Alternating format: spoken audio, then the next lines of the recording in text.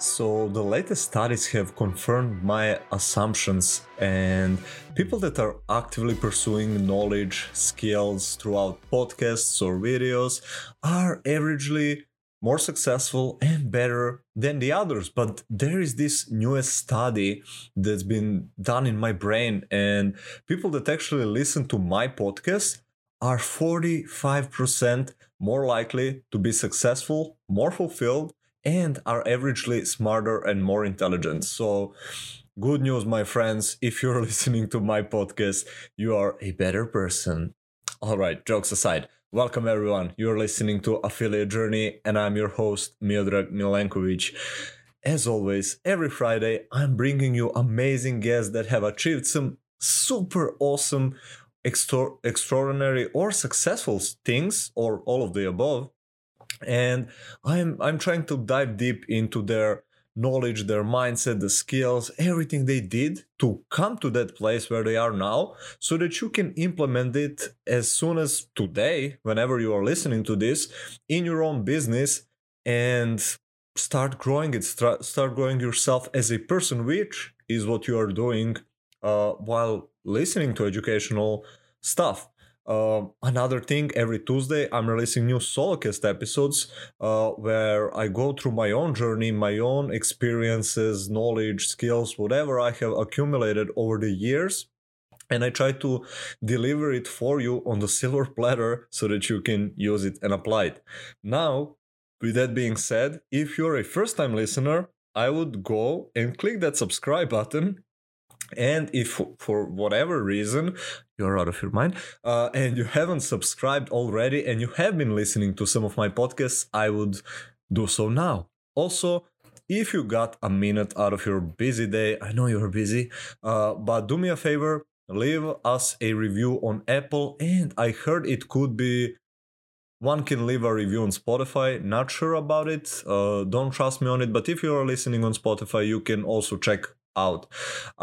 Anyways, that would be it as far as that. Now, today I'm bringing Alexander, who is a dear friend of mine, who is part of the mastermind I'm at, and he has done some extraordinary things in the last couple of months online. Like the first month, as he started his affiliate journey, he did like $11,000 in his first 30 days, which is kind of like insane. Now, full transparency, he was kind of into sales before, but he has never done affiliate marketing, so he had a slight edge.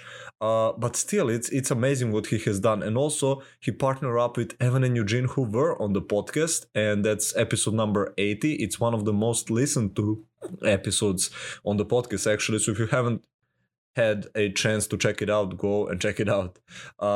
Anyways, they launched a 6-figure business, or they did 6 figures thus far this year, which is again super amazing. Now, with that being said, we dove into a lot of things. It's a longer episode, just gotta be transparent with y'all, and you might listen it out of like 2 or 3 times. That's all right. That's how I usually listen to podcasts when I listen to them, because I get like 10, 20, 30 minutes time chunks to listen. So I start one, then I continue the next time, and so on. That being said, couple less things, and I'll let you go into the episode. First one is SAA, the mastermind that both of us are a part of, is actually going up in price in 2 weeks. So if you want to save $500 and enter the mastermind that's been changing lives for very beginning, as like from the moment when it was launched, and it continues to do so. Like, it helped me go to 5 figures with affiliate marketing. It helped me leave my job, and it also helped Alexander, Evan and Eugene, Aaron. You probably heard episode with him. Then we had like Josh Ong, who was also on the podcast. A lot of people are doing some amazing, amazing things after joining the mastermind. So if you're on the fence, now is the right time to enter it, because again, price is going up by $500, and it's not full scarcity, because Jacob pulled it off already 3 times. It was $1,000 in beta, then 1,500, then 2,000 if you remember a couple of months ago on August, and now it's going up to $2,500. So if you want to enter before that, claim some of really awesome bonuses that I'm giving away with it, it's the right time to enter in the next 2 weeks. It's going up on November 15th. With all of that said, one last thing, you can join my free group, Affiliate Marketing Elite. I'll be letting new members in probably at the day of you listening. Actually, it's tomorrow, based on the day of me recording this. So it's a free group. I share a lot of cool things. I also do separate interviews that have nothing to do with the podcast, so that doesn't go out in public. It's only for my exclusive members. You can claim that. And again, Affiliate Marketing Elite. Go out there and check it out. And in the meantime, enjoy the episode.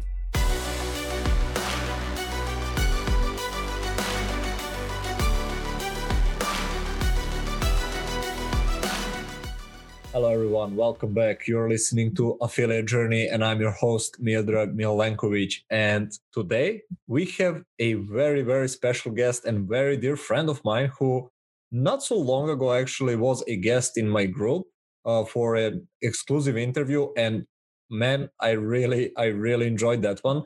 So I'm super pumped to bring him on because he has a lot of experience in many different areas, now including affiliate marketing and something I also want to dive deep into, like sales and coaching. So I know he will bring a lot of value to you. So anyways, I present everyone Alexander. Man, welcome to the show. Thanks so much for having me, Drag. I'm happy to be back, dude. Time spent with you is always time well spent. So I'm glad to be here, man. Thank you so much. Oh man, my ego loves this word.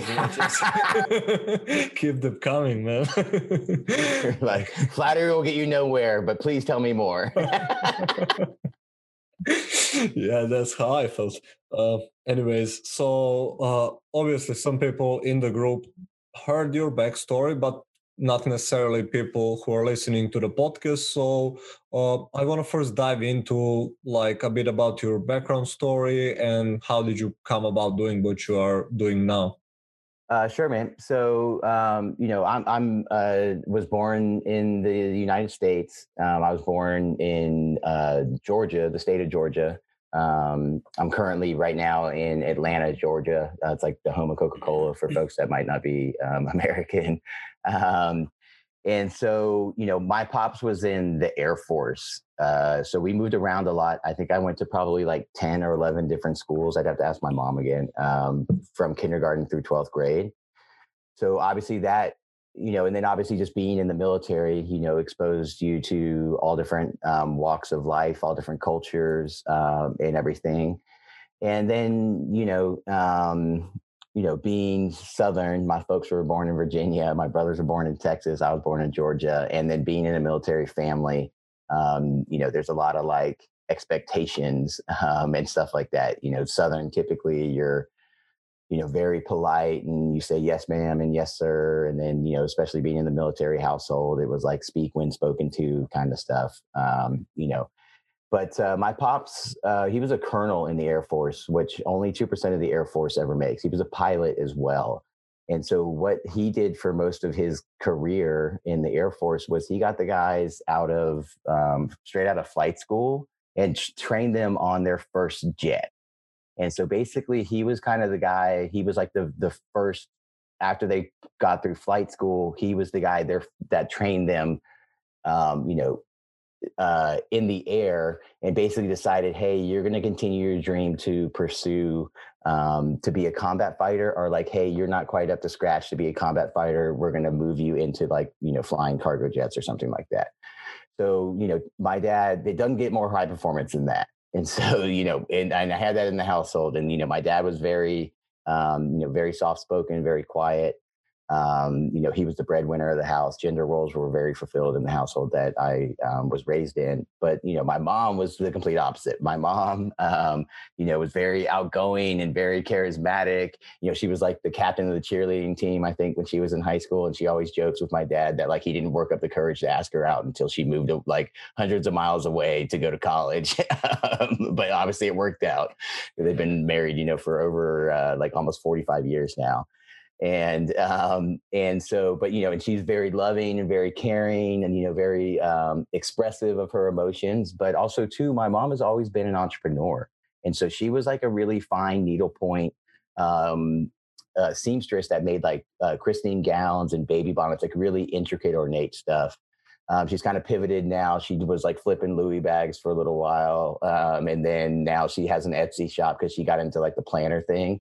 And so really I asked her about it, and she's actually doing a couple $1,000s in revenue in a month in her Etsy shop. I'm like, hell yeah, go mom. She's like, I know. She's like, I just want to buy myself nice shoes and the makeup that I want and not have to hear about it from your dad. So, like we all got our whys, right? So, yeah. But so having those experiences and stuff, were great. I got two older brothers that, both, I've got a beautiful little niece who's 11 now, and 4 nephews, that span from 13 to 6 years old. They're kind of spread out, 2-year increments and stuff like that. And so when I was in 9th grade, we moved to Australia, to Canberra, Australia. My dad got stationed at the embassy down in Australia. And that was a really pivotal moment in my brothers' lives and I's lives. And so we went to the Canberra Church of England boys grammar school. You had to take like an entrance test to get into this school. And then, it was an all boys school, which we had only gone to like American public schools, and the American public schooling education system is not great at all. And so it was like a whole, we were wearing school, these school uniforms, and they were these terrible, like poop brown colors. And you had to check in with your housemaster. And if your shoes weren't polished, they made you polish your shoes and stuff like that. And then the academic was like a whole nother ball game. So it was really good from that, and it helped us get into really good universities here in the U.S. But the key thing for me was I got introduced to the sport of rugby union there. And other than being born to my 2 loving parents who like sacrificed a ton to create every opportunity they could for my brothers and I, being introduced to the game of rugby has really changed my life. It gave me an outlet for a lot of my anger that I had as a kid. And then it also allowed me to get into the University of California at Berkeley, mostly on my athletic merits, not on my academic merits. And then it got me a scholarship to be able to attend grad school, where I got my master's degree in exercise and sports science and my doctorate in chiropractic. So and then I basically, at the end of my grad school, I was about 30. And I had a job offer to go work for a kid who I had coached in the undergraduate program to take over his dad's practice. And then I got a call from one of my buddies. He's like, hey, they just gave me a budget to be able to add an assistant coach. Do you want to come? He's like, you were the first person I called. Are you interested in it? And so that put me in this like big predicament. So for the next month, I basically sweated it out and then decided, hey, I'm going to go do the rugby coaching thing because it's my passion. And if I got offered this before I started grad school, I never would have started. And just to let people give more context, rugby has been ascending in the US for the last 10 or 15 years. And so when I started grad school, those type of positions didn't exist. And so then, I went and did that for a few years. I moved back out to San Francisco to take another coaching job. And then I started also, because San Francisco is the most expensive city in the world. Everybody in San Francisco has a quote unquote side hustle to help pay your rent. So I started working as a personal trainer because I could make my own hours and I could still do my coaching. And so then that's where I really learned sales. And then eventually just kind of the coaching thing wasn't going the way that I wanted it to, largely because of some of my personal issues, particularly with my relationship with alcohol, and which I'm like, sober now. And then just because the professional thing wasn't working out, I was making probably close, between $125,000 and $150,000 a year. but in San Francisco, that ain't that much. It's like, I couldn't even afford my own apartment. I was paying $1,700 for a room in a 3-bedroom apartment in the Tenderloin. And if you're only familiar with the Tenderloin in San Francisco, Google it. And so then, I took a job for an auto finance company, one of the financial arm of one of the largest auto company, one of the largest companies in the world, in fact. And then I quickly realized, I don't like this industry and I do not like this company. So that's what motivated me to start online in March, and kind of everything it's been pretty unbelievable, all the stuff that's happened in that 6-month time span. So sorry, that was kind of long, but hopefully it gives folks a little bit more of an idea about me and my background. Yeah, I think it does. And I didn't know the fact about San Francisco. I always thought it was like New York or LA or something like that. That's most expensive. Yeah, so like when I moved out there, like a week after I moved out there, there was like a big like news articles all over the San Francisco news. They were like, San Francisco passes Manhattan as the most expensive place to live. And actually, honestly, it was number 2 in the world in terms of percentage of disposable income given to rent, behind like whatever place like the world's wealthy put their money in like the Caribbean. So I forget the name of it. It was like place, but it was like some Bermuda or somewhere. Damn, didn't know. It's an interesting fact for me. Anyways, well, yeah, that brings us, and for a little context, like you and I spoke a little bit before we started recording, and you said it's actually getting good at mindset, at coaching, kind of as a byproduct, get you better even at sales and in messenger conversations. So I want to understand more how did that come about. And a lot of people listening obviously are affiliate marketers, and I know that there aren't a lot of good sales programs, and one of the reasons why they are stuck is because they don't know how to sell.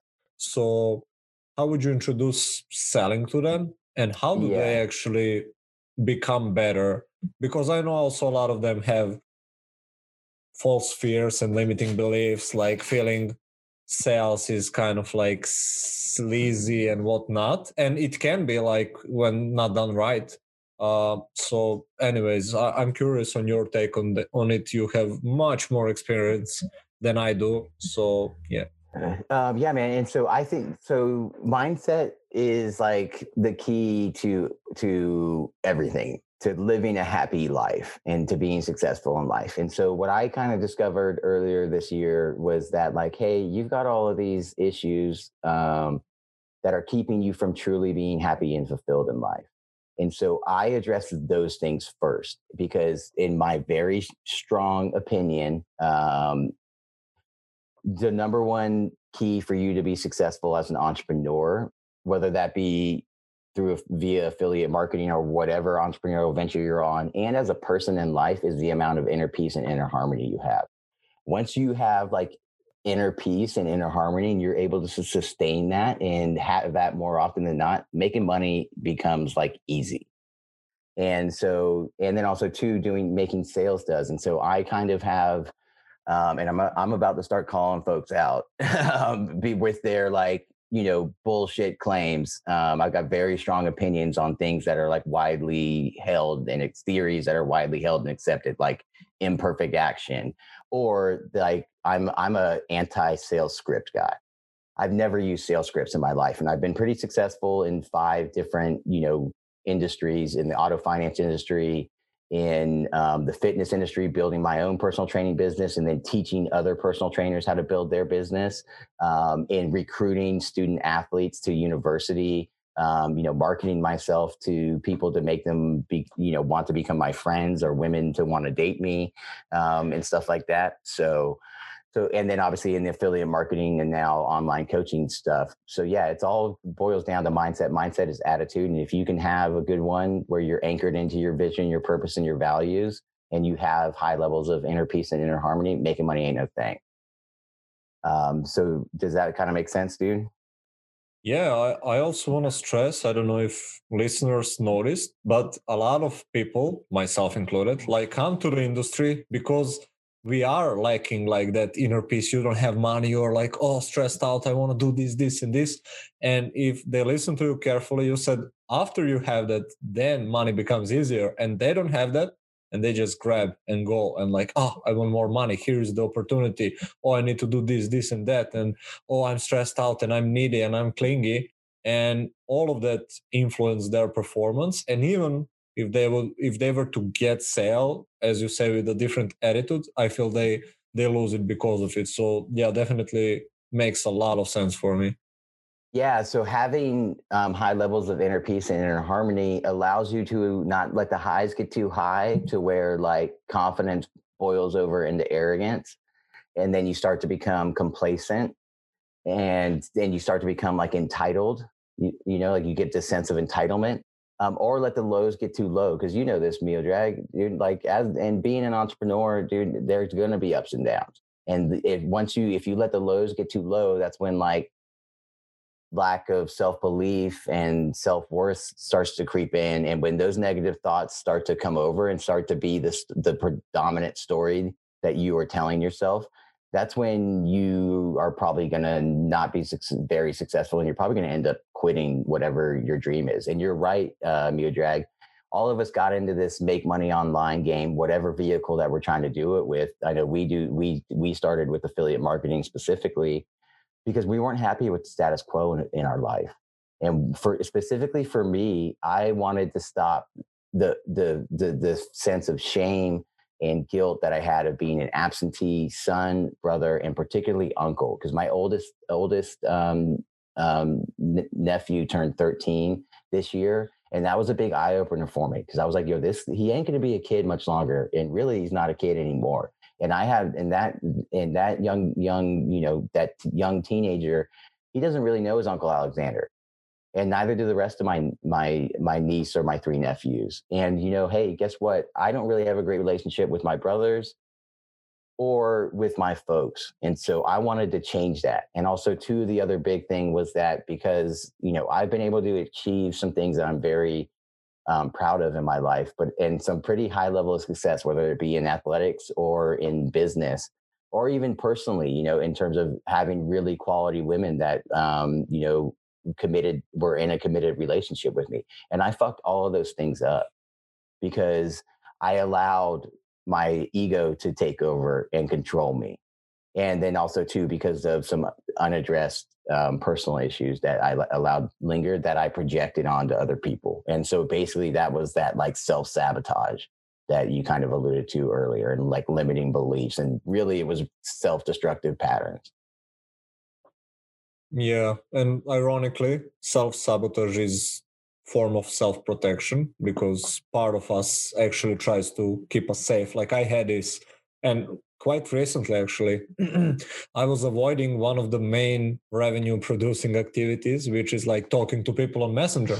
And I talked to a mindset coach, and he did a little digging, and it turns out I was having abandonment and rejection issues because my father left me when I was 2, and part of me just dreaded being rejected, so I would procrastinate on doing such an important task that I know was important. I know I was making money with it, and I just stopped. Like I would do everything, or I would start watching videos, or I would do other tasks, and I was like, yeah, I'll do this a bit later, and I skip day after day.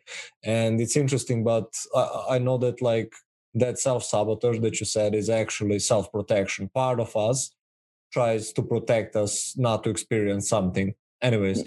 Yeah, no. And so let's just, if you're cool, let's just stay in this moment, because that was a beautiful thing that you shared. Thank you for sharing that about your personal life, Miodrag. And for everyone listening, that is true strength right there, what Miodrag just demonstrated. So I already admire you, dude. And I admire you a ton, even, and respect the hell out of you even more for being willing to say that.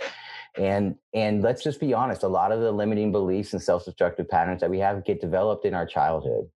And it happened to me too. It didn't, for me, I was blessed that I had very loving parents. And so it didn't come directly from my parents, but that stuff happens in those formative years, and it affects our psyche and our subconscious and sometimes our conscious actions. And I projected that onto people for a long time.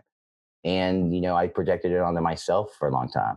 And it's awesome that you were able to work with somebody to help you work through that and to recognize it. That's what self-awareness and emotional intelligence is. That's what, guys, self-awareness and emotional intelligence, that's what's going to get you to inner peace and inner harmony. So read a damn book, listen to some podcasts or whatever, and like start to seek like mindfulness practices, and things to raise your level of self-awareness and emotional intelligence. And you do that by seeking to understand, and removing your ego from the equation and your personal biases and shit like that. And so that's awesome that you've been able to start to do that for yourself, Miedrag, because you're a great guy and you've got all of the intangible skills to be as successful as you ever want to be, just like everybody that's listening to this does. And so, yeah, man. So once you're able to do that stuff, like we talked about, like making money, becomes pretty easy because you don't judge people. And that's the one thing that like pisses me off when people are like, oh, this lead wasted my time. It's like, no, they didn't. You allowed them to waste your time. It's because your messaging's not right, or because you're not pacing the conversation when you're in Messenger with them, or because you've got some like money block or some self-imposed block that's keeping you from doing it, or you're just being a shitty person and you're clearly trying to pimp these people and you're just going about sales all wrong. Oh man, you don't know how much I love that. I think a lot of people think they have a conversion problem, and you just listed every problem they more likely have than a conversion problem. Like, let's start with the messaging. And so let's just say this real quick, dude, before we move on, and then we'll start into it. So if the problem keeps occurring, it ain't the other people, it's you. So address that shit. So yeah, go ahead and ask your question. I just felt like that needed to be said.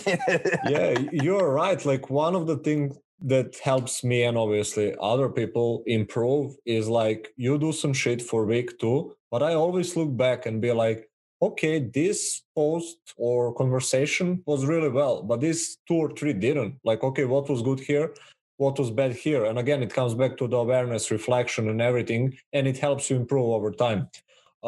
As far as the question, yeah, like I wanted to dive a bit deeper. I love what you said, and I want to paint this picture to the people. It's not, well, if everything else is all right, it could be conversion process, but more than likely, it's everything else that you listed. And I want to just briefly go over one thing to another. So let's start with messaging. And I do feel like a lot of people, like, their marketing and their content are really off. And at the time they jump on the messenger conversation, they're talking with someone who like is so like it's a bad lead, bad attraction, or they're just not educated. Like, if you cannot communicate what you do over content, even if they are kind of potentially good lead, they need to be converted in your beliefs, what you do, and your solution in order to sell them the solution. So yeah, they need to trust you. And because if they ain't trust you, they for damn sure ain't going to give you any money. And even if they do trust you, they might not still give you money. And so there's 2 very simple lenses, Miedrag, that have helped me have this success that I have, that I look at in life. Am I being constructive or am I being destructive? And so that allows me to be very patient and very kind and understanding when I'm creating my content and when I'm having conversations with folks. And then also too, like, I looked at my lens in my life. I analyzed, is this thing or person on the whole constructive? If they are, okay, I'll consider keeping it in my life. Is it germane to my goals right now? Germane meaning, is it relevant? And if it ain't, then, but it's not destructive, and be like, all right, I'm going to put that away on the back burner. I'll come back to it when I come back to it. And if it's destructive, then I get rid of it. And I've gotten rid of all that shit and people in my life. The only thing that I still have left to do is I chew tobacco. And I made a promise to my mama that I will quit by I'm 40. I turned 40 in like 2 months. So I will do that because she will hound me if I don't. And also because I love my mama. And so that's the second lens that I look at. Am I being the son that my mother wants, needs, and deserves me to be? So when I think about it like that, am I acting in a way that would make her proud? Am I acting in a way of the lesson? And also the other thing is like, listen to what your mama says, and hey, she probably already done told you because I'm damn near 40. So and when you look at things like through that lens, then that gets you, hopefully you guys have a loving relationship with your mother, or with the female parental figure in your life, because women are a blessing on this earth, and they are such a gift. And so listen to them, particularly if if they're good people. And so when I look at stuff through and simplifying, so the overall arching theme is, I don't like the KISS acronym. I don't like the keep it simple stupid, because that's negative self-talk. I like it keep it super simple, because that's more positive. And I always have said, hey, if you want to be simply brilliant, you'll do it by keeping things brilliantly simple. And I love being a coach because I can speak in almost exclusively in cliches. And so, and like I've tried to run practices where I only speak in cliches. It's hilarious. It's so fun. And so if you think those are very simple lenses, is this constructive or destructive? Am I making my mama proud? Very simple things to do. And when I started looking at my life and my business through those lenses, everything has changed. Love that. Addressing values and how we want to act and be, and then act in accordance, in alignment. Now, and that's attraction marketing. Be the things that you want from, like I'm single, never married. And so I have committed to myself last November, after I went out on a date, and I went back into my bad self-destructive ways, and, quite frankly, had sex with a woman on the first date. And I didn't want to be like that. And so I made a commitment to myself. I am not going to have sex for 365 days, because I knew what I had fallen into, my bad habit. I set a boundary and made a promise to myself that I wasn't going to sleep with the woman when I went on that first date. And I broke that promise. The number one way to build momentum for yourself in life and in your business is to fulfill the promises you make to yourself. And I broke the promise that I made to myself. And so I said, I'm going to eliminate dating women. And so not go on any dates and not have any sexual contact with women. I'm straight, by the way, just to make it clear. And so that way I can start to seek clarity in me, and why I'm doing that, and why I've done that in my adult life. And then to start to be the values and the characteristics that I seek in a life partner. So that's attraction marketing. Apply all the stuff that I just said to your business, because, hey, dating is marketing. Let's be real. That's a fair point. And a lot of people need to do, I mean, it doesn't sound fancy. It's not like a tactic. Like when you tell someone, yeah, you need to get more self-aware, you need to have more integrity, and they're like, yeah, give me something tangible to do. Like I feel like people easily dismiss that. And so this is my like athletic coaching background. It don't matter how good your strategies and tactics are. Like, so I coach rugby. If you can't pass and catch a ball, catch and then pass, because every good pass starts with a good catch. And so basically, if you don't have the core techniques, because skill is just technique under pressure. If you don't have the core skills required to be successful on whatever it is you're trying to do, they're going to break down under pressure. So that pressure could be, hey, I'm in a sales conversation now. And if you don't have the proper techniques, you ain't got the skill. So it's going to break down. And if you don't have the core fundamental techniques, and you're not at least good at them, or like working towards being good at them, it don't matter what your strategies and tactics are, because those strategies and tactics are going to break down. So the rugby analogy is, if you can't catch and pass a ball, it don't matter how sexy of an attacking strategy you have. Or if you can't effectively track and then make a tackle, it don't matter what your defensive strategy or tactics are, because it's going to break down, because you don't have the core techniques to be able to apply skill in the moment. I love that. I've been preaching for, I think, well over a year now, that people fail because they lack the fundamental skills. Now, I refer when I say this to like marketing, sales, and brand building kind of. That's what we're doing. We're doing brand building.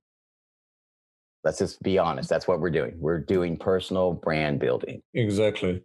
And I feel like these are the real skills, and everything else. Yes, you need strategy on Facebook. Yes, you need tactic to know how to drive engagement, get the leads. But if you lack that fundamental skills, like it will just fall apart. Like I talked to some people and they're like, yeah, I don't know. It was recently I spoke. I don't remember if it was a guy or a girl, and they were like selling this software, obviously not having results.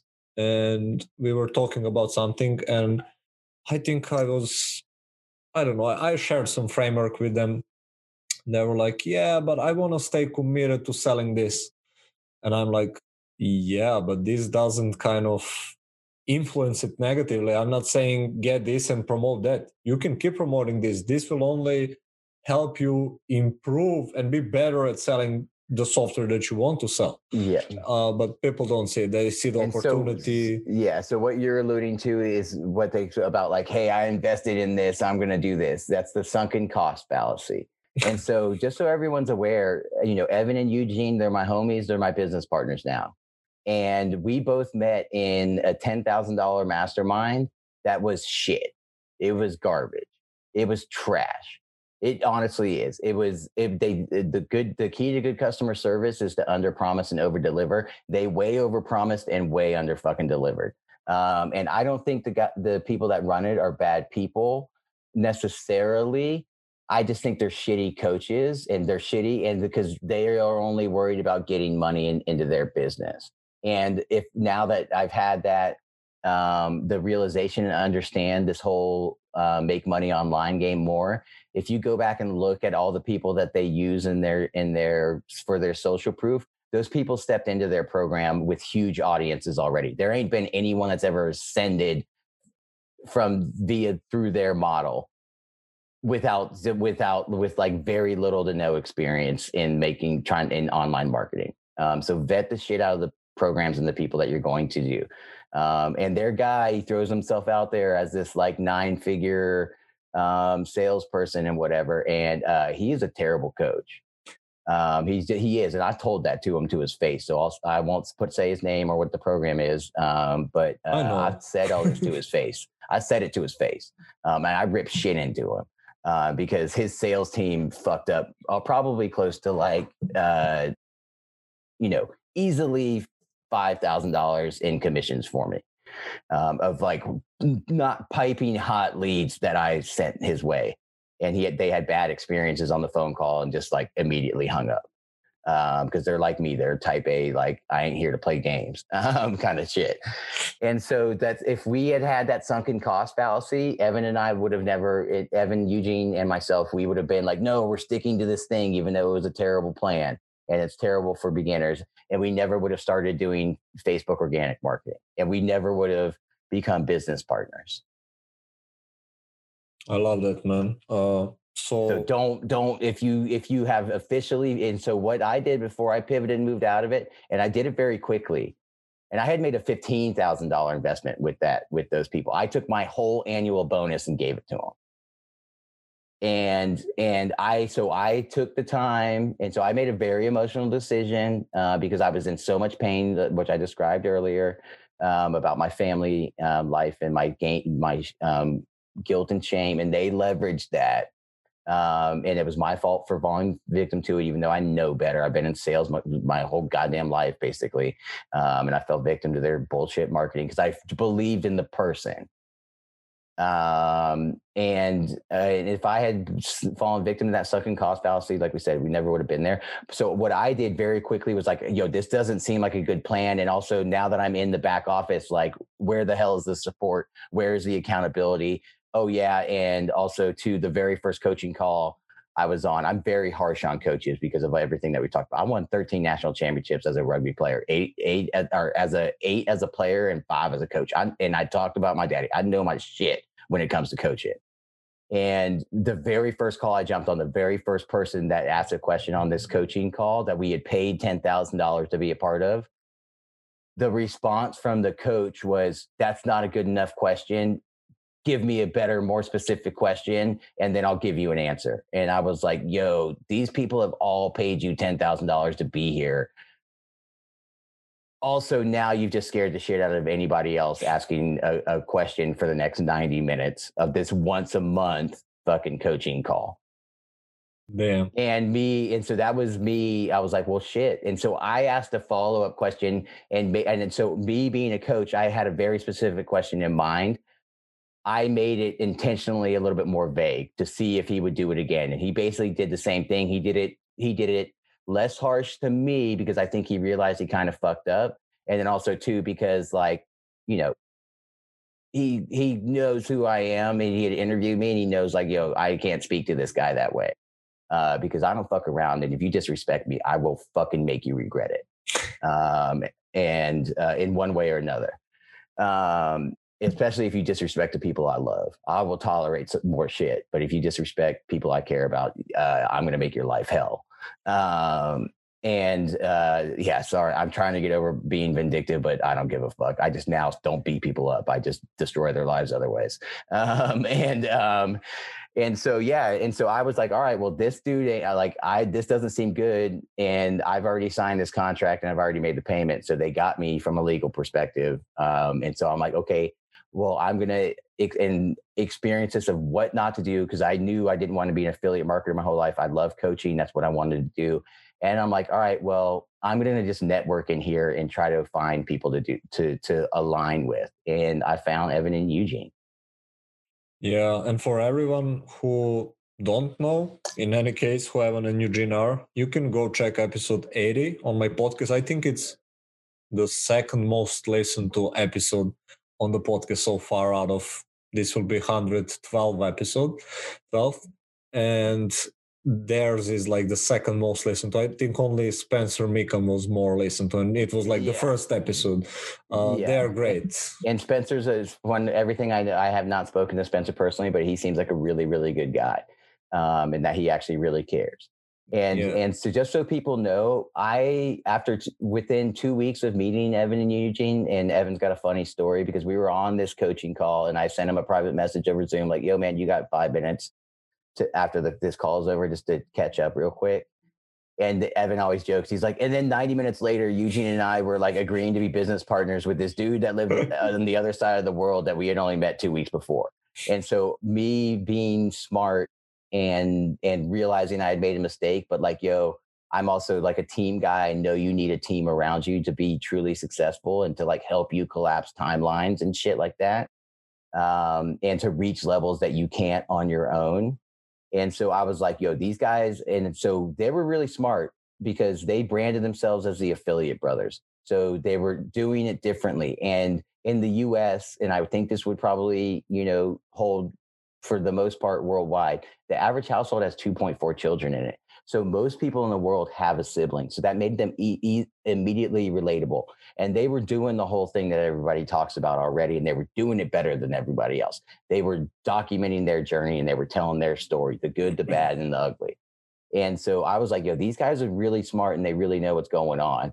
And then I had talked to them and asked them appropriate questions using my quote unquote sales framework to basically be like, yo, these guys, like, and the question when I knew it, that they were good people, was I said to Evan, because if you've ever talked to him, it's 99.8% chance, probably 100 actually, that it was Evan that you communicated with on Messenger, because Eugene doesn't play around with it. Evan's the mouthpiece for those two.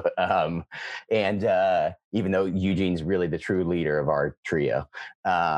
And I said, dude, it's really cool that you're doing this with your brother. He said, yeah, man, it's great. I'm so happy to I'm so happy that we are here to support each other.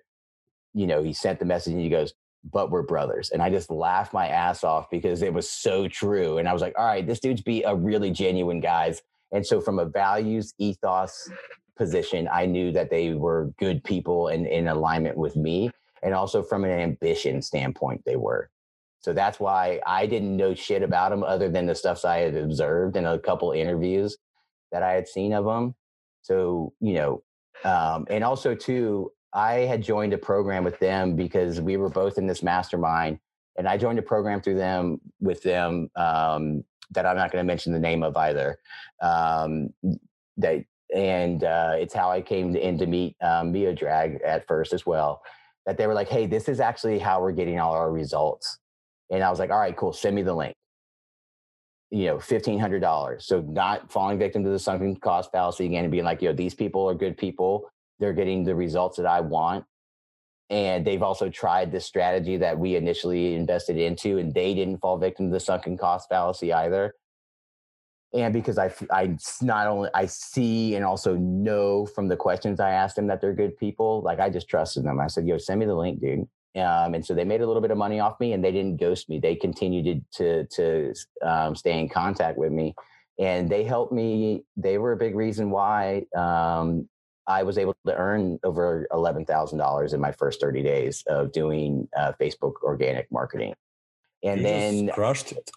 Yeah. And so like 10 days after joining that program, I made $1,600 off of 2 sales, high ticket organic marketing for the win. I know Mia Drag be preaching that shit. So y'all start doing it. Listen to him. He's a good guy. He knows what the hell he's talking about. And then I started to have a quick thing. And so on April 6th, I do like a gratitude journal. I have a gratitude app on my phone. Each night I put in, I do it most nights. I don't do it every night like I should.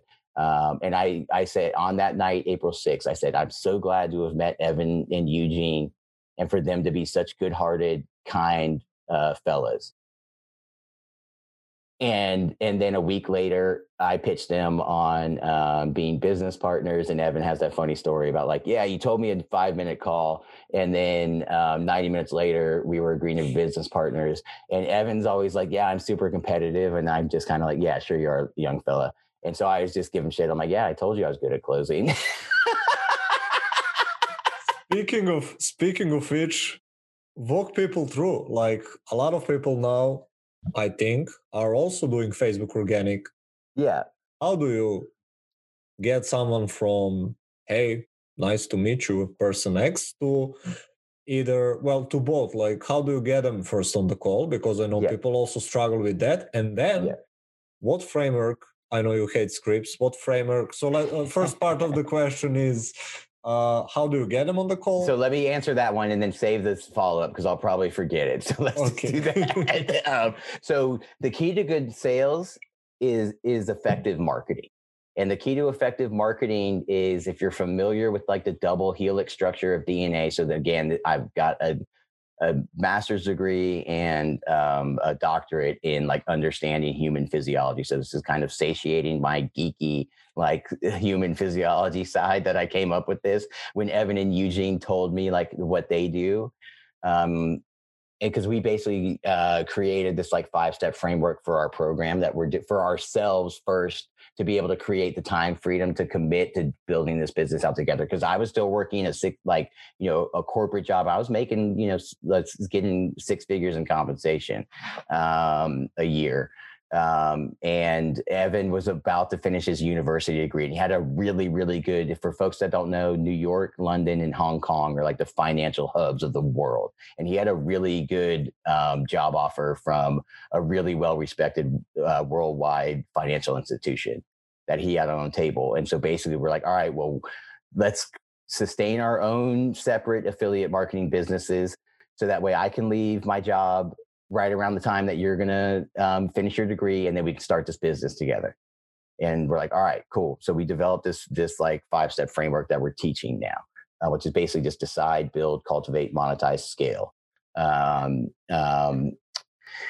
And so, so effective marketing. And so the key is that double helix structure. And so for those that don't know, and I know we don't have visual aids since this is a podcast, just Google that shit. And so there's like one strand. That strand is value. That's the value that's relevant to your target audience.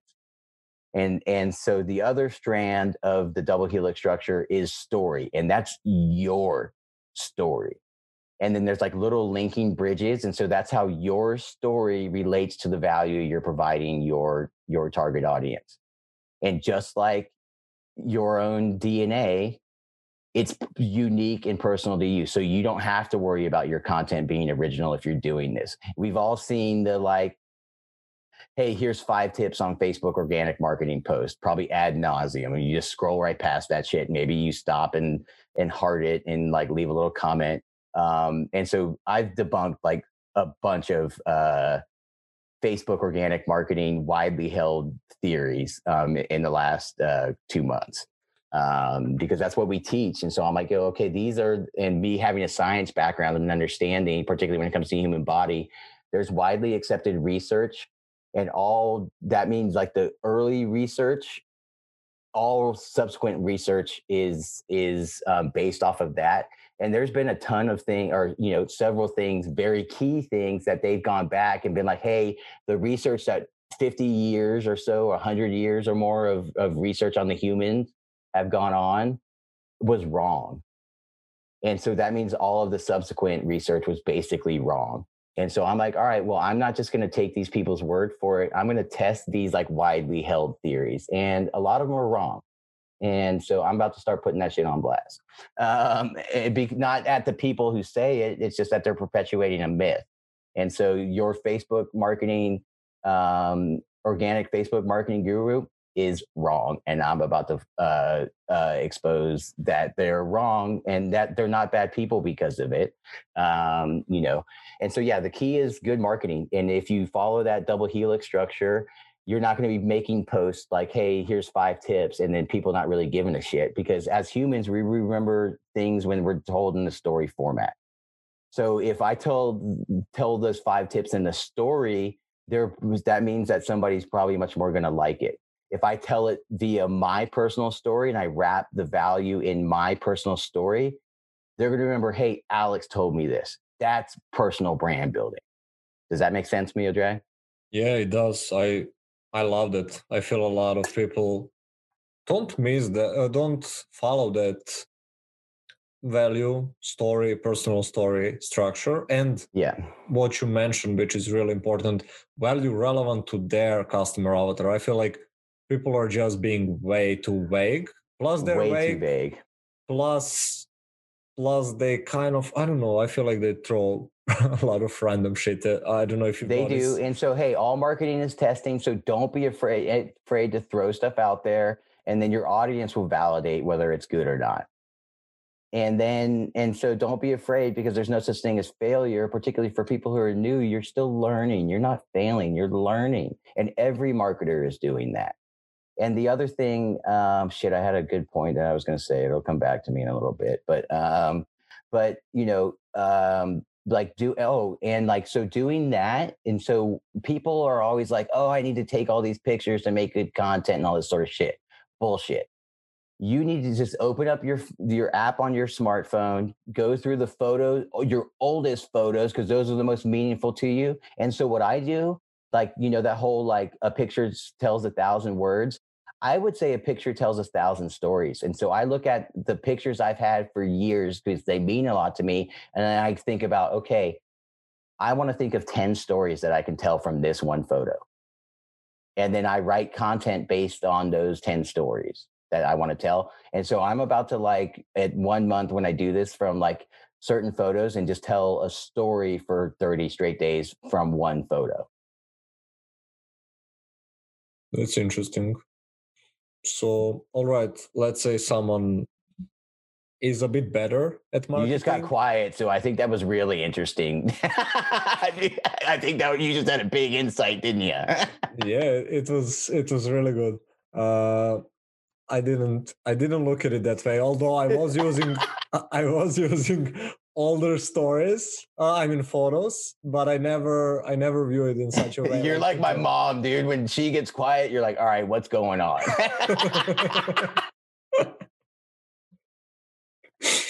Oh, love this. Anyways, say someone follows this structure. Yeah. Maybe they put good content, immerse story into it, all of it, and now they get person in the messenger. How do you steer them, if obviously they are potential leads? How do you steer them down the coaching call or sales conversation. Yeah. Or whatever. So one, your content, your marketing should be doing some vetting and filtering out of it. And so like people use the word free. Free is going to attract the quote unquote freebie seekers. And I don't like that term. But if you use the word free in your stuff, it's gonna attract folks that are looking for tips and tricks, and not people that are actively seeking a solution, aka willing to genuinely make an investment in yourselves. And just to fucking state the obvious, you can't like it. This has probably happened in humankind because humans are amazing and beautiful and overcome all sorts of adversity. But there's probably not been somebody who's just watched a bunch of YouTube videos and started like an offline business without investing any money or any real time, energy, and effort. There is such a thing as sweat equity, and you need to do that, especially early on when you're starting your business, because you're a business owner. You ain't a fucking affiliate marketer. So you need to be willing to put some capital on the line, and it's not an expense, it's an investment. And this is the one thing that I tell people when they're in their sales conversations is the most value you can provide somebody if you feel really good about the programs you promote and only promote things that you feel good about. And also too, if you know that you have an offer that can help them, is to get them to make that investment in themselves. And when you make a sale, you shouldn't be happy for yourself that you made money. You should be happy that that person just did something for themselves that could potentially change their life. Yeah. And so to get more specific about the sales framework, the lens that I look at it through is okay. So in my mind, I'm like, all right, well, let's just say I met this person through mutual friends, or I met them at some form of social gathering. And then we find out like, hey, we've got this thing in common. Like we're both affiliate marketers, or we're both involved in affiliate marketing to some level. Because I don't actively promote affiliate products anymore. And so then I just have a conversation that would be, if I was talking to this person in person with that context, that would be naturally occurring in that setting. Does that make sense, Mia Drag? Yeah, it does. So he got quiet again, guys. I love now that I know you're like my mom, so I can just call your ass out about shit. It's just like I do her now. And so then I run them through the sales framework that I've developed. I started developing it when I was 15. I was painfully shy around in social settings, particularly when I was around girls that I had a crush on. And so there was one girl in particular, her name was Georgina. I was living in Canberra, Australia. She was like so beautiful. And it was like the culture over there is way different than America. And I was like, oh my God, she's so like elegant, even though she's, like whatever. And she's so classy. And so I know I couldn't step to her like, half stepping, like, amateur, for folks that might not know that jargon. And so, and then finally it got to the point that like my friends are like, dude, you're so weird when you get around her, and she really likes you. She's liked you for like 2 months, and she's just basically waiting for you to talk to her. I'm like, well, why won't she come talk to me? She's like, because she's classy, dude. That's why you like her, And so finally one day I worked up the courage and just sat down and talked to her. And then a week later she became my girlfriend. And I was like, holy shit, this just talking to people actually works. And I was just my true self. I just showed my personality, and I was open and honest and vulnerable, as what people say. And then she really liked it. And I really liked that she liked it, because she became my girlfriend. And so then I'm like, hey, this like talking to people stuff works. And like, hey, I want to be more social and not awkward in social settings. So I started applying that framework in just conversations with people that I met, my teachers at school, my rugby coaches, my friends' parents, and all that kind of stuff. And then once I got into like doing direct sales and trying to like sell my services, which I was a personal trainer, and I was charging $150 an hour for you to be my client. And I was in the financial district of San Francisco, which for people don't know, San Francisco is like the most metropolitan, like urbanly dense area other than outside of Manhattan in the US. And it's also the financial hub of the West Coast. LA's got like the arts and entertainment shit going on. and fashion. San Francisco's got the tech and the finance, and then New York is all of those things. That's why it's Gotham City.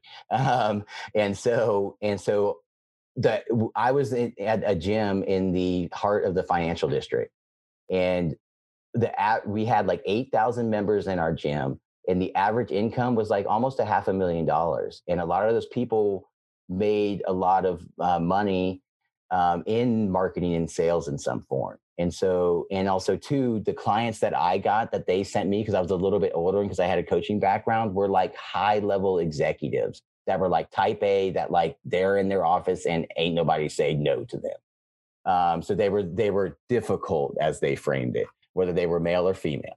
And then also too, because I was a Division I athlete, I attracted a lot of D1 athletes, so they were very type A.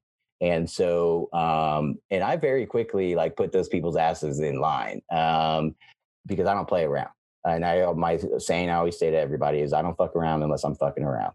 And so understanding that, for my first 2 weeks, I was very worried because it was my first job selling, and I was scared shitless. I knew my stuff because I had my master's degree. I had been an athlete. I had trained collegiate athletes in strength and conditioning. And I had done some personal training of my friends, and stuff like that. But I had never sold it. And so I was like scared shitless. And so I tried the little scripts that they gave us, and it was terrible and just so awkward. When I was doing our welcome sessions that people got when they were membership, which basically just a chance for us to upsell them in personal training. And then finally, after 2 weeks, I'm like, yo, you're just be yourself. You know what to do.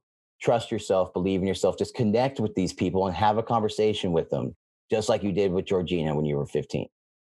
And so I threw the scripts in the trash. And 4 weeks later, I had to start doing a waiting list or refer people to my colleagues because I didn't have any more room in my schedule for clients. And this company that I worked for, it's a very high end company. And they're like, oh, we're a luxury lifestyle brand. We're not a gym. Some like bougie shit, and they were very proud that they had this like 6-month onboarding track for new hires to get them to full time. And so I was told by everyone in the company that no one had ever gotten. They have a portfolio of over 100 locations around the world, in all the major cities, in North America and some in Europe. And they were like, hey, no one's ever gotten to full time so quickly, because we have this 6-month thing that we're really proud of, but they're like less than like 33% of people in your gym specifically, and less than 40% of people in the company wide are hitting that benchmark. They're like, so how did you do it? Like, what scripts did you use? And me just being what I learned from my mama, you just tell the truth. And also like, hey, don't ask a question that you ain't willing to hear an honest answer to. I just said, I threw the scripts in the trash and just started talking to people.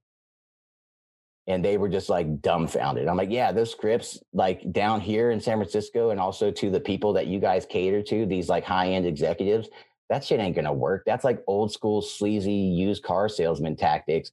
These people aren't dumb. You can't do that like 101 like sales, like on a scale of 1 to 10, how committed are you to doing this shit? Because they know that that's like bush league and amateur. I was like, you guys need to empower your people to just be themselves, because people buy training. They buy the trainer. They don't buy your brand. That's why when people leave, everyone's clients go with them, because one, y'all don't treat people well. And two, they believe in the trainer, not your company.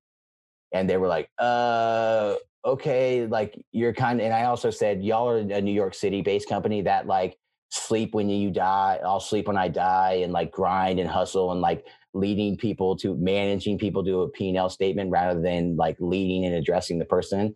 That shit might work in New York, but we're in San Francisco. This is the Bay. That shit in the Bay, we don't play that shit out here. And so they're like, all right, well, you kind of seem like a loose cannon, but actually what you're saying makes a lot of sense. And so my boss told me, they started putting me in these positions to like, help with the onboarding and help with like the hiring and mentoring people. And my boss said to me, hey man, and then they eventually made me head of the department. So I had 40 direct reports. And they were like, hey, man, you can do whatever the fuck you want. And I looked at him, because he was my homie. We were friends. I was like, Danny, I was like, dude, I'm not the person you want to say something like that to. And I was like, so I'll give you the chance to take it back. He goes, no, he goes, I know who I'm saying it to, dude. We've been friends for like, 2 years. He's like, but I trust you. He's like, just run shit by me before you do it, because I know you can get loose. And so I'm like, all right, dude, deal. And then the CEO came out and told me the same thing. And I said the same exact thing to her. And they were like, no, we trust you. And so when I became the head of the department, we were underperforming. We were only achieving like the trailing 12 months were 80% to goal. And we were like one of their flagship locations. And so I left the company after 10 months of being the head of the department because of moral conflicts. But when I left, we were the number one performing personal training department in their portfolio. And in my 10 months, we were like 124% to goal.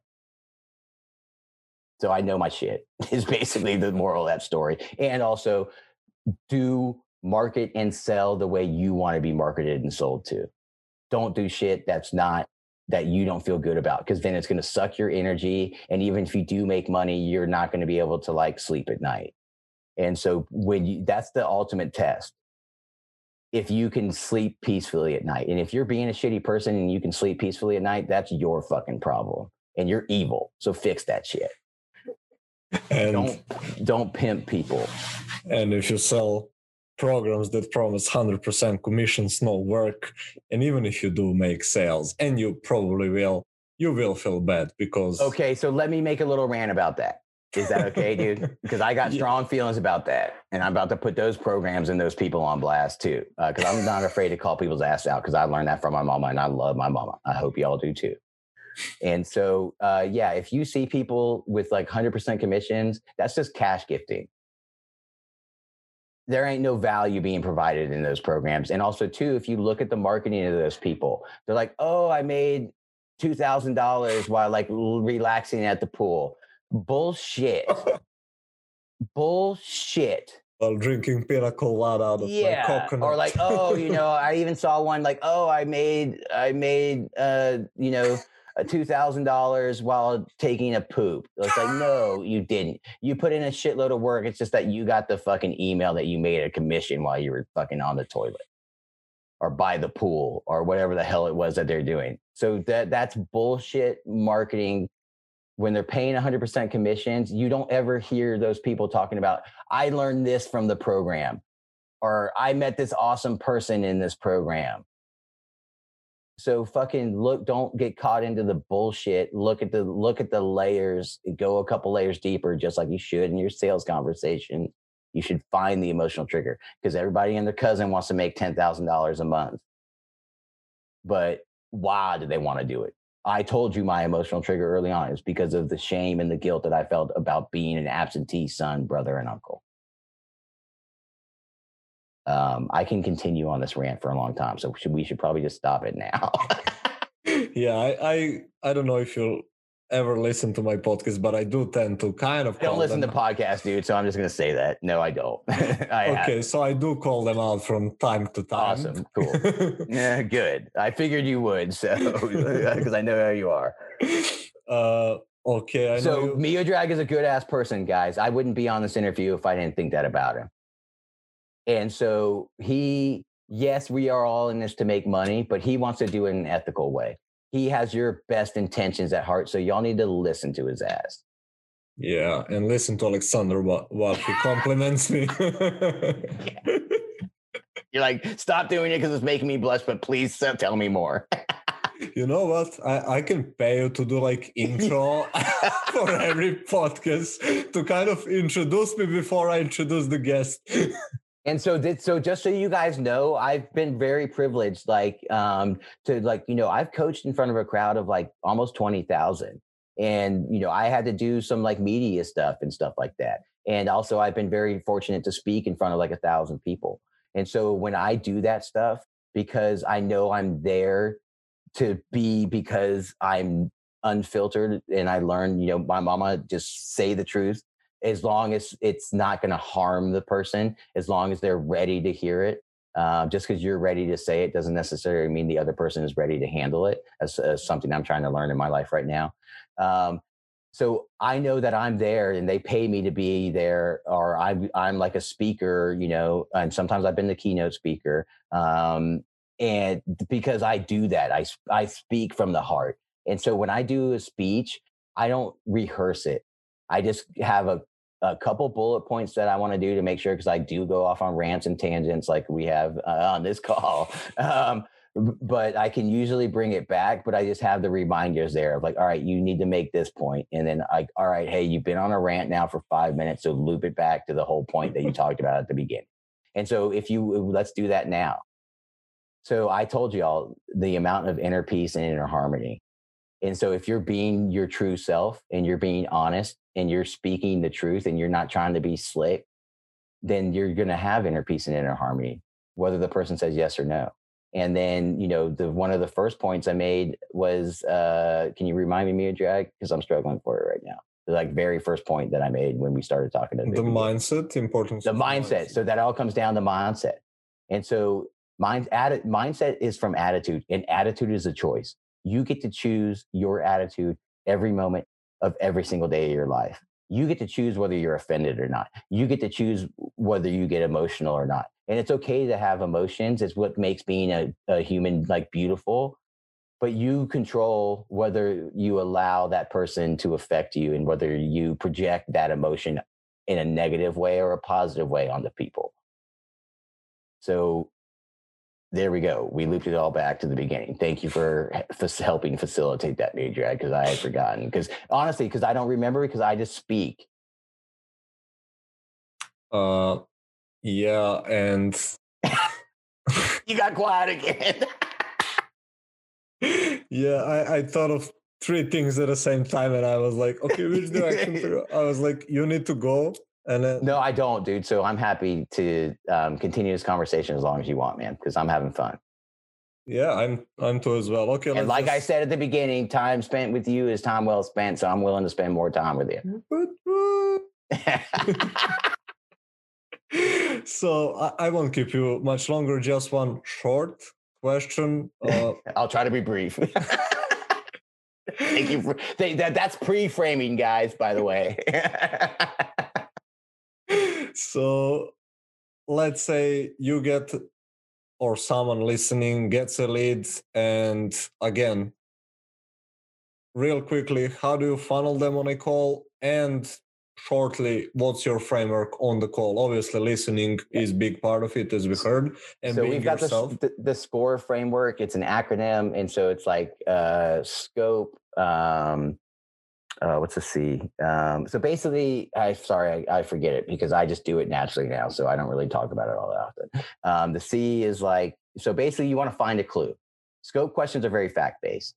So it's like, hey, Mia Drag, you know, and I see like we met him in an affiliate marketing really good. I'll be like, hey man, how long have you been doing affiliate marketing? Very natural conversational question. And then what he says, like, hey, I've been doing it for, how long have you been doing it, Mia Drag? Well, doing it, I would say 1.5 years. Okay, cool. So I know immediately from that, he probably knows some shit. And he's probably bought multiple programs because he's been doing it for 1.5 years. And so I'll be like, cool, man. How, like, what programs what offers are you currently promoting? And then he would say whatever. And then if I know the market and I know that, I would know probably some common pain points with that. And then I would dig into those pain points. So most people, one, they don't transition quickly enough from like the small talk rapport building, or they don't know how to, hey, like I did cold outreach, so I need to focus more on rapport building versus, hey, this was an inbound lead and I can pace the shit out of this conversation. I pace the shit out of every conversation I have because I don't like small talk.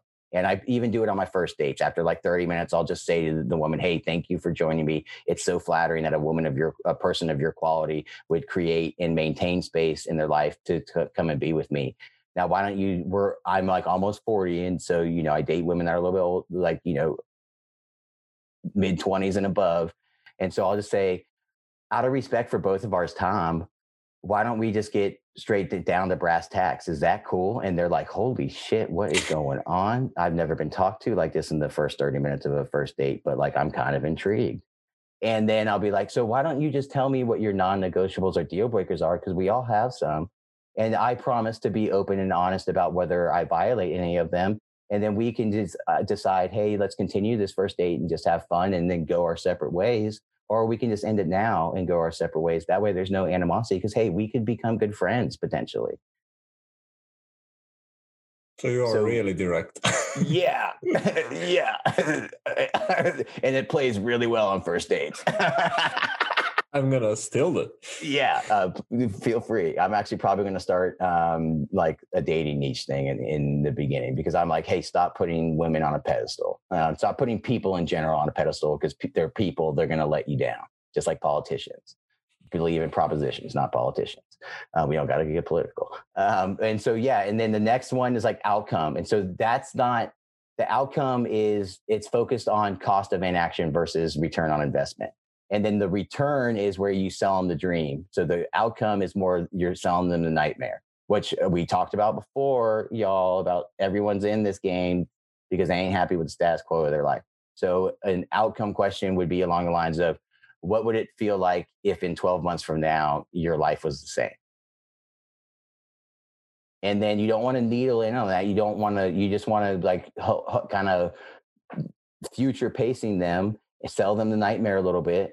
And then you return, then now you sell them the pina coladas and the beachside stuff that we talked about.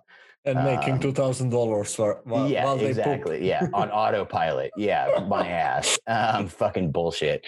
And then the E is basically presenting your offer and telling them the price. When you say the price, I got like 3 C's times 2 basically when on sales conversations. And when you say because if you say the price and you get awkward, if you make it awkward, it's gonna be awkward. And then also too, if you try to put your offer in front of them without getting consent, like don't do that. Consent is a good thing in life, and I'm not going to go on that rant, but obviously I'm sure the women in the audience feel me on that. And so we've all experienced it when you accept somebody's friend request and all of a sudden you get hit with this bot message that's like, a short essay. And then they're like, hey, here's 3 offers that you didn't even ask about that you can earn money on autopilot, and like, hey, it's like, cool. I regret accepting this friend request or sending you one. And now I'm going to just block you. So don't be a shitty person. I saw a screenshot, one of the girls I actually interviewed on the podcast as well. And she posted the screenshot and there was this pitch from some lady, I think. And I think it was also first message and she was like, yeah, I checked your profile. I think you're a really good fit for this. This is like for young mothers and some shit. And she doesn't have a child. She's not even married. And she was like, I did research and I think this is a good fit for you. Like, what? That's what I call the spray and pray. So they're just spraying their links out there, praying that somebody's dumb enough to take it. It's like a tarot card reader. They just say general vague statements that like apply to everybody, but not to anybody. You were having a hard life. Yeah. Like you have pain in your life. Yeah, it's like, yeah, okay, cool. That's super vague, but I'm a sucker, so I'm going to fall for it. And hey, we all have. And I shared my story earlier about the shitty $15,000 investment I made, and I stopped promoting that product, and I stopped doing. I left all that groups and everything. I stopped showing up to the mastermind calls after like 2 of them because I was like, my time is better spent elsewhere. I've already learned what not to do enough. And hey, I met my homies Evan and Eugene. So like Evan and Eugene, let's go be good people together. Let's uplift each other and let's go help other people and make some money doing it. And so, yeah, man. So that's, I think, you're saying a lot of really good shit. And I could just continue to go on tangents with it, but I know at some point this podcast has to end. Unfortunately, I'm really sad about it. I love talking to you, dude. You're really close to breaking the record. I think You're like, yeah, and you pre-framed it to keep it short. So yeah, I know, and I know I didn't. So it's fine. I know you have to train. I don't care. No, it's all good, dude. And so now I don't have enough time, so I'll just do it after our thing today. So it's all good. I got enough time. Okay, Benefit of working for yourself. Yeah, I'm watching the one with Evan and Eugene was 1 hour and 16 minutes, and I think this will surpass it with intros and outros. And Evan and Eugene will laugh their asses off when they hear that. Because we do our like little team powwows, and they're like, dude, they're like, all right. They're like, can we just talk about business for the first 15 minutes, and then we can just talk about other shit and be on this call for 2 hours with you, Alex. They're like, because you're really entertaining. Okay, the longest one I have is number 11 with Kevin Steven. It was 1 hour and 23 minutes. And what are we at now? We got to be getting close to that. So I think we are around hour and 15 or so. I think we started at like 45. So intro and outro is additional around. So then if we close it now, then I guess with the intro and outro, we're not going to beat it, because I could be like, my podcast was shorter than y'all's. You tell them. Yeah, but it's obviously with the intro and outro, it ain't going to be. So that's already off the table. You gave me the opportunity because you said make it short, but I didn't. So whatever. Fuck it. We're here now. We can't, like my mama, we were on a coaching call. And I'm staying with my folks right now as I'm like house hunting here in Atlanta area. And I normally wear my headphones, but I had it open, and like, the mic was up, and my mom came in. I'm like I got my office set up in like one of their guest rooms.